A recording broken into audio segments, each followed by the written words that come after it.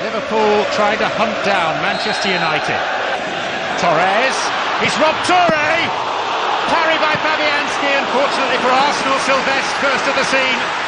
He's paid the price, it's Nasri. Now it's Fabregas, chance for Arsenal, and Arshavin has scored at the Kop end. And indeed that has quietened the world-famous Kop. Arsenal celebrate, and you know what? So do Manchester United and Chelsea. And again Kaut, and Torres! Liverpool's number 9 with the rescue act. And now it's Dirk Kuyt. And Arsenal look shaky. And there's Benayoun! Somehow poured away. It's a goal. It's given. Josip Benayoun's effort had crossed the line. And he lies flat out at the Kop end. But when he comes round, he'll be acclaimed as a hero. Arshavin, slapped by Arbeloa. Arshavin shoots and scores wonderfully. Another twist in the title race. Arbeloa culpable. But what a finish from the Russian, Andrei Arshavin. Oh, it's straight to Arshavin. It's a hat-trick. From Russia, with love. A hat-trick for Andrei Arshavin on his Anfield debut. How big a blow to Liverpool's hopes is that? Torres. Teasing. Oh, he's pulled it back again! 3-3. It's almost beyond words. And now it's Walcott. And the Roadrunner is on his way. Alonso, last man back, releases it. Arshavin. 4! Just astonishing. And it may, just may, be the goal that denies Liverpool the Premier League title. Mascherano. Benayoun! A Premier League classic. For the second time in a week, Liverpool are involved in a game that's 4-4. There's the whistle. Liverpool out on their feet. They do go top. But what a game. Oh man, unbelievable. Eloquent, exceedingly listenable. Oh, I'm talking about John Champion, one of the hardest working football commentators of our time. I think I just love his commentary style, coupled with a knack of saying the right thing at the right time, has made him a household name to viewers right across the world. Now, you got to be agreeing with me, though, that his ability to strike that equal balance of witty remarks and also not talking too much during the games, I think he's got exactly that. A champion of the microphone, and he joins us live on the line. Good evening, Mr. John Champion. Welcome to Marawa Sports Worldwide. Thank you, Robert. It's lovely to be with you. I hope you're keeping safe and keeping well, and I hope all your listeners are as well. Social distancing, broadcasting from somewhere, someplace, somehow, John. I'm not even in the studio, but look at technology linking me up to you, one of my most favorite commentators in the world. I love it. Well, it's great to be talking to you. I have to say that, given the current circumstances around the world, I'm not the most technologically savvy of people, but I find myself broadcasting via all manner of means that I didn't even know existed 2 months ago. Things like Zoom, for example. I seem to spend half my life on it at the moment. But isn't it great that we've got these things to keep us all in touch? Who would have ever thought that the invention of all of these gadgets would come in very handy for some reason or another? I always think that these things were rehearsed, John. Unfortunately, they weren't. I was listening to that commentary. I think, number one, because we miss football so much, and number two, because of just the intensity of the kind of broadcast that you are, I actually thought that was a live game. You know, I found myself, sort of immersed in this whole broadcasting vibe that you were dishing out there. I don't know how you felt, because you're listening to your own voice. Well, Robert, I struggle to listen to my own voice. I always have, from my very earliest days as a broadcaster, when I really needed to, because I needed to analyse whether I was doing okay or not. And I found it very, very awkward then, and I still find it awkward now. Although, having said that, I do agree. I mean, it's lovely, isn't it, in these times, just to lose ourselves for a few minutes and imagine that we actually are at Anfield or watching a game from Anfield again. And I mean, that was 11 years ago this week, wasn't it? The 21st of April 2009 that Arshavin scored four in that thriller against Liverpool that ended 4-apiece. And it's wonderful, I think, that archive footage and archive recordings, whether on TV or radio, can transport us back to happier times, and just for a moment or two we can escape the concerns that we might have at this time in our lives. I mean, you almost answered a question I was going to ask you about the ability of memory. I mean, we didn't even rehearse this. We didn't even tell you what we're going to be playing. I just said, you know what, I need a bit of John Champion before I speak to the man himself. And you remembered exactly the date, the game, the score, everything else. I mean, how important has that been just generally in terms of your everyday psyche, where you know that stats are important, memory is important, recollection is important, and there you are, you delivered today. Well, I have to confess that I did cheat, Robert, because whilst I was listening to you building me up, I was on my computer as well, and I did look up, because I was aware, I'd seen on Twitter various links suggesting that the anniversary of that game had been in the past few days, so I'm afraid I did look it up and check. But in reference to your question about memory and how important it is, I think very, but there are different sorts of memory. I mean, yes, because that was an all-time Premier League classic, it is a game that constantly is brought up when I'm talking to people about my commentary history. But I think a short-term memory is almost more important for someone that does a job like mine. Preparing for a game can be a 2 or perhaps at best 3-day process, doing all your research, your stats, maybe looking at tapes of recent matches of both sides, trying to find out some interesting nuggets and facts that you might throw into the commentary if the game's in a little bit of a lull. But at the same time, it takes me back to my days at school. I was no sort of academic or student at all. My exam results at the end of my school time were horrendously awful. But it does just remind me of that process of revising for an exam and cramming and trying to get information into your mind in maybe a 24-hour period ahead of sitting an exam paper the next day so that it's there fresh to be called upon. It's very much the same preparing for a television or radio football commentary, but then as soon as the game's over, you learn to compartmentalize and you shelve the research you've just done. Most of it disappears, and then you're on to the next project, because that's the nature of being a modern football commentator. You don't commentate once every 3 weeks. You do it 3 times a week. So I think that's certainly how I've learned to use memory, very much on a short-term basis. Use it, benefit from it, and then put it away and move on to the next thing. That is amazing, though, because a lot of people are always fascinated, though, John, by the ability, and I've used this example before. Let's say Thierry Henry was able to score a goal and he was using his head, and out of maybe 85 goals that he had scored in his career, that was the first goal that he would be scoring using his head. And as commentators, I mean, it's happening, it's real time. You're calling a game, so there is no prior knowledge of what was about to happen, but you will be able to draft into that commentary the fact that, you know what, out of 85 goals that Thierry Henry has scored, this is his first goal that he's used with his head. Well, there are 2 reasons for that, and one is nothing at all to do with the commentator. It's to do with the excellent stats people that we have backing us up all the time. Yes. And hopefully, if something like that happens, and you don't happen to have that written down as a note on your commentary sheet in front of you, then the statistician in the studio will press down the talkback key and say in your right ear, by the way, that's Henry's first ever goal in the Premier League with his head.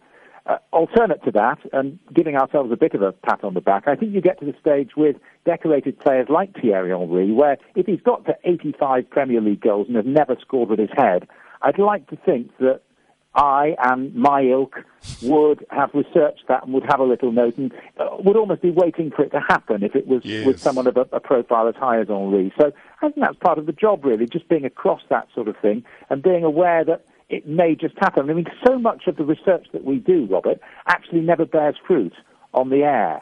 And it makes it so much more gratifying when it does. I mean, one of the best examples I could give you would be an FA Cup final, as I called, involving Everton and Chelsea some years ago, where Louis Saha scored after, I think, 27 seconds. And people immediately leapt upon that as being the fastest goal ever in an FA Cup final, going all the way back to the first final in the 1870s. And I was roundly criticised for saying it was the second fastest goal ever in an FA Cup final. I think people in their minds had Roberto Di Matteo scoring after 43 seconds for Chelsea in the 1997 final against Middlesbrough. And because for an FA Cup final you do not just 2 or 3 days preparation, you do 2 or 3 weeks because it's such an important showpiece fixture. I'd found a gentleman called Bob Chatt who had scored up to 24 seconds for the Old Etonians in the 1895 final. And for a day or so, I was roundly criticised, certainly here in the UK, for messing up the big moment and saying that this wasn't the fastest goal ever in an FA Cup final. And only after about 24, 48 hours did other people catch up with the research I'd done. And in the end, I got a pat on the back to say, well done for getting it right. But it just shows you that a lot of that research, and that's one example where it did bear fruit. There's probably another 99 to go in tandem with that, where you've researched something that could be a great line if something happens, but that thing never happens. So that's part of the joy and the frustration of the job. It's a brilliant ebb and flow, though, John. I mean, when you listen to that, and you're somebody, I think, when was it? About 2 years ago, you did something like 185 matches in just one season or one calendar year. I think it was one season. That is crazy. How do you manage to go through all of that? And we talk about your transition from what you were doing in the UK and then having to move across to the United States of America, where the games would have been, dropped quite significantly. I think it was around about 35 games that you had to do. But from 185, what does that take out of a human being like yourself? It takes too much, Robert, and if I'm being perfectly honest, that's one of the reasons that I decided to make the move to the United States. I mean, the job, certainly based in the United Kingdom, has changed so much in the 36 years that I've been doing it. I started when I was 18 years of age on the radio. I moved to television when I was 30, so I've been doing TV for nearly a quarter of a century. And to start with, when I first worked for the BBC and then for ITV, the main commercial broadcaster here in the UK, I would do 35 or 40 games a season, and that was it. And it meant you could give every game the due care and attention that you wanted to professionally and you felt that it deserved. But over time, as the television companies here have been forced to pay higher and higher rights fees for the ability and the right just to put the Premier League or whatever the competition might be, Champions League, La Liga, on the TV. We're now at the point where for Sky Television here in the United Kingdom to put a game on a Monday night, which might not be the best Premier League game, they're paying a rights fee of about £12 million. And a consequence of that is that whereas we all used to be on exclusive contracts with one broadcaster, now they can't afford those anymore. So you're seeing those contracts eliminated. We are all being forced to go freelance, and therefore you have to work 3 or 4 times as hard. And a consequence of that, I found, after 6 or 7 years of doing that, was that I was doing 185. I think my record was just over 200 games in a year. And you're also maybe doing 50 days of voiceover in a studio. And don't forget that a lot of those games are at the other side of Europe. So effectively, it's a 3-day trip. Or they involve flying across to America for a few days to take in 3 or 4 games over there as well. So, in fact, you just never had a day off. And so I'd had the option of going to America for a number of years. And for family reasons, the youngest of our 4 children is now 17. But I was first asked when he was about 12, and it was going to be too disruptive to our family life and to the children's education to go. But as it became, I think there was a risk, Robert, of it becoming almost a grind in the UK because you were having to do so many games. And I was getting frustrated not being able to devote the preparation time that I felt the games deserved. And so the idea of going back to my old sort of schedule of 35 or 40 games a season in a completely new environment, Major League Soccer, which, no one's pretending it's anywhere near the standard of the Premier League, but what it is a very exciting prospect and project that is getting better season on season. And I think ultimately there's no question that the United States will be a football power on a global level. It's not going to be any time in the next 5 years, but 10, 15 years down the line, I think there is that exciting prospect. So I'm just really giving you an idea of my thought process behind turning my back on working full-time in the Premier League and the Champions League and going in and testing myself on something new. And that stems from your question about how on earth do you prepare for 185 games a season. And my answer is you can't properly. And that's one of the causes of my career move to America. Oh, John, you know what? I'll share this because I really respect people in your position. I've respected Martin Tyler for many years. I think in recent time, you've got so many different commentators that have come through and done well. Peter Drury, we spoke to last week as well, and he's done a fantastic job. You know, when I listen to Major League Soccer, as it's called, soccer, I mean football soccer, but as it's called, and I heard your voice for the first time, I was eternally excited. I know we don't have rights here in South Africa to be watching it, but we do from time to time get the occasional highlights packages, and your voice is on them, and immediately I'm like, this is the right decision that was taken to have you there, and for you to even agree to go across to the United States of America, family considerations and everything aside, I understand that, but you've just given that league that stamp of approval, you know, because John Champion's voice is a universal voice. We who love football know your voice in your days in the EPL, and now you're there in America, and, you know, say whatever you want to say, but John, you made the perfect career choice and decision in a league that I think deserved the kind of quality that you give. Well, it's very kind of you to say that. I mean, I think there is a feeling that having a, in inverted commas, well-known commentator helps to authenticate the coverage of the league over there, and I'm lucky to ride on that wave. There are others that would think that really it should be Americans that should be commentating on the highest profile games in Major League trust Soccer. me, John. That's something I am sorry to come in down the line, Robert. I'm sorry to come in. I've listened to that before. It just sounded very. It sounded very made up. It sounded very baseball-y, basketball-y. It sounded like there was a lot of compensation that was being made to try and sound very soccer or football-y. That is why I'm saying that your decision to be there, and trust me, in the future, fine, Americans can do it, but you, the original voice of football. Well, and that's the other thing I would say on this particular topic, Robert, because people are constantly asking me on social media, and indeed if I'm doing interviews, you know, have I left the EPL forever? And I think the answer is probably no, I haven't. I mean, I've made this move. I'm 54 years of age. Because I started so early, I've already got 36 years under my belt, but I'm 20 years younger than Martin Tyler. So hopefully I've got another 20 years at least of doing this job. But I just think that variety is the spice of life, and this is a wonderful opportunity to do something in a slightly different way, to have to embrace different thought processes, different broadcasting ways of operating, because putting sport on TV in America is hugely different to elsewhere in the world in terms of their work practices and the way they like to do it.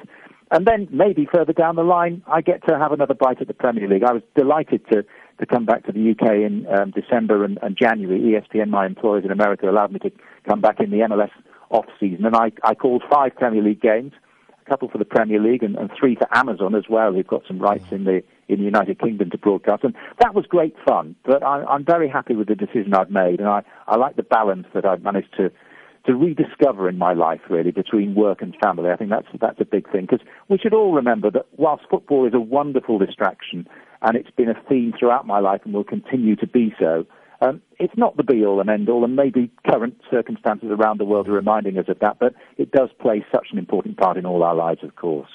Oh, I love that. Wandi Lemtana on Twitter says, John's our eyes and ears on the ground. His spontaneous reactions and also words has sometimes been more memorable than the moment itself. His remarkable memory, opinionated manner, and infectious enthusiasm made him the face of the game and the legend that he is. Let's listen to a couple of voice notes as well that have obviously been flooding through our studio since we told people that we're going to be chatting to you. Let's listen in. Good evening to you, Mr. Marawa. Can you please ask your online guest, as in EPL, who's his best commentator? And how does it feel to commentate a match between Manchester United and Manchester City? Bazun Ganana. Good evening, Mr. Rob. This is Tomaya from south of Johannesburg.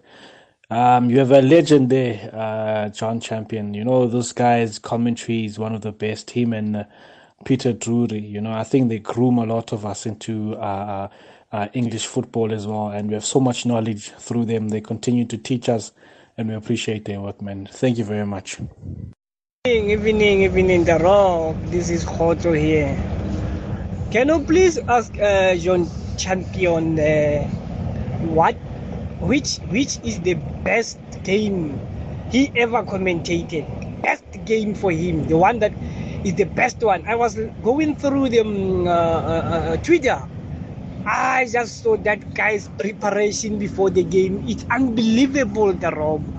If you can be in his study, it's unbelievable to see him preparing the game like he was preparing. I just saw that post on Twitter. I was so like, wow, this is a lot of work. Yeah, but anyway, I really enjoy your show, Rob. Thank you. It's hot to hear. So, on the end too. All right, Khotso, thank you so much indeed. I've got all of a minute left. But I think very complimentary. There's gazillions more, John, that we are not going to be able to play given the time factor. But let me take of what Mbazo said. Which is the best game you have ever commentated? And I think also just included in that, you was asking about the Manchester derby, what that feels like having to commentate. The Manchester derby is fantastic. It's one of the highlights of every season because it just seems to be on a higher plane as an occasion to so many of the other Premier League games. I'm aware you're up against time, Robert, so I'll be very brief by saying that the best game I ever commentated on was England against Argentina in the second round of the World Cup in St Etienne in 1998 when Michael Owen scored his wonder goal as an 18-year-old and the legend of David Beckham was born, because I think everyone that becomes a great figure in world sport needs a little bit of notoriety. He married a Spice Girl, he was a great player, but he needed some bad news, and he provided it that night by being sent off for kicking out at Diego Simeone. So that's the game that forever lives with me. Oh, man, I love it. You know what, because it's 2010 and it has South Africa written all over it, Netherlands, Spain, 5-1. Yes, Robin van Persie's header. Oh, John. Unbelievable. Unbelievable stuff. But you know what? I want to thank you, and I hope we get an opportunity as South Africans to have another chit-chat. I think this lockdown provides the platform for us to interact and chat to people of your caliber, though, John. And I really, really, from the bottom of my heart, want to thank you so much for indulging us. You have no idea how we in South Africa love what you do. Oh, well, Robert, it's been lovely to talk to you and to hear from so many of your listeners. And I would just conclude by wishing everyone the very best in these difficult circumstances and also saying, look, we live in hope and we do know that eventually we will get back to doing what we love, which is watching and savouring Premier League football and indeed football from other competitions around the world. It will happen, but we just have to work through these difficult times. But it's been a joy to talk to you. Thank you. John Champion, as always, thank you so much for joining us on Marawa Sports Worldwide. Stay safe. And exactly the same to you, Robert. Thank you. Thank you so much. Wow, unbelievable conversations, man. Oh.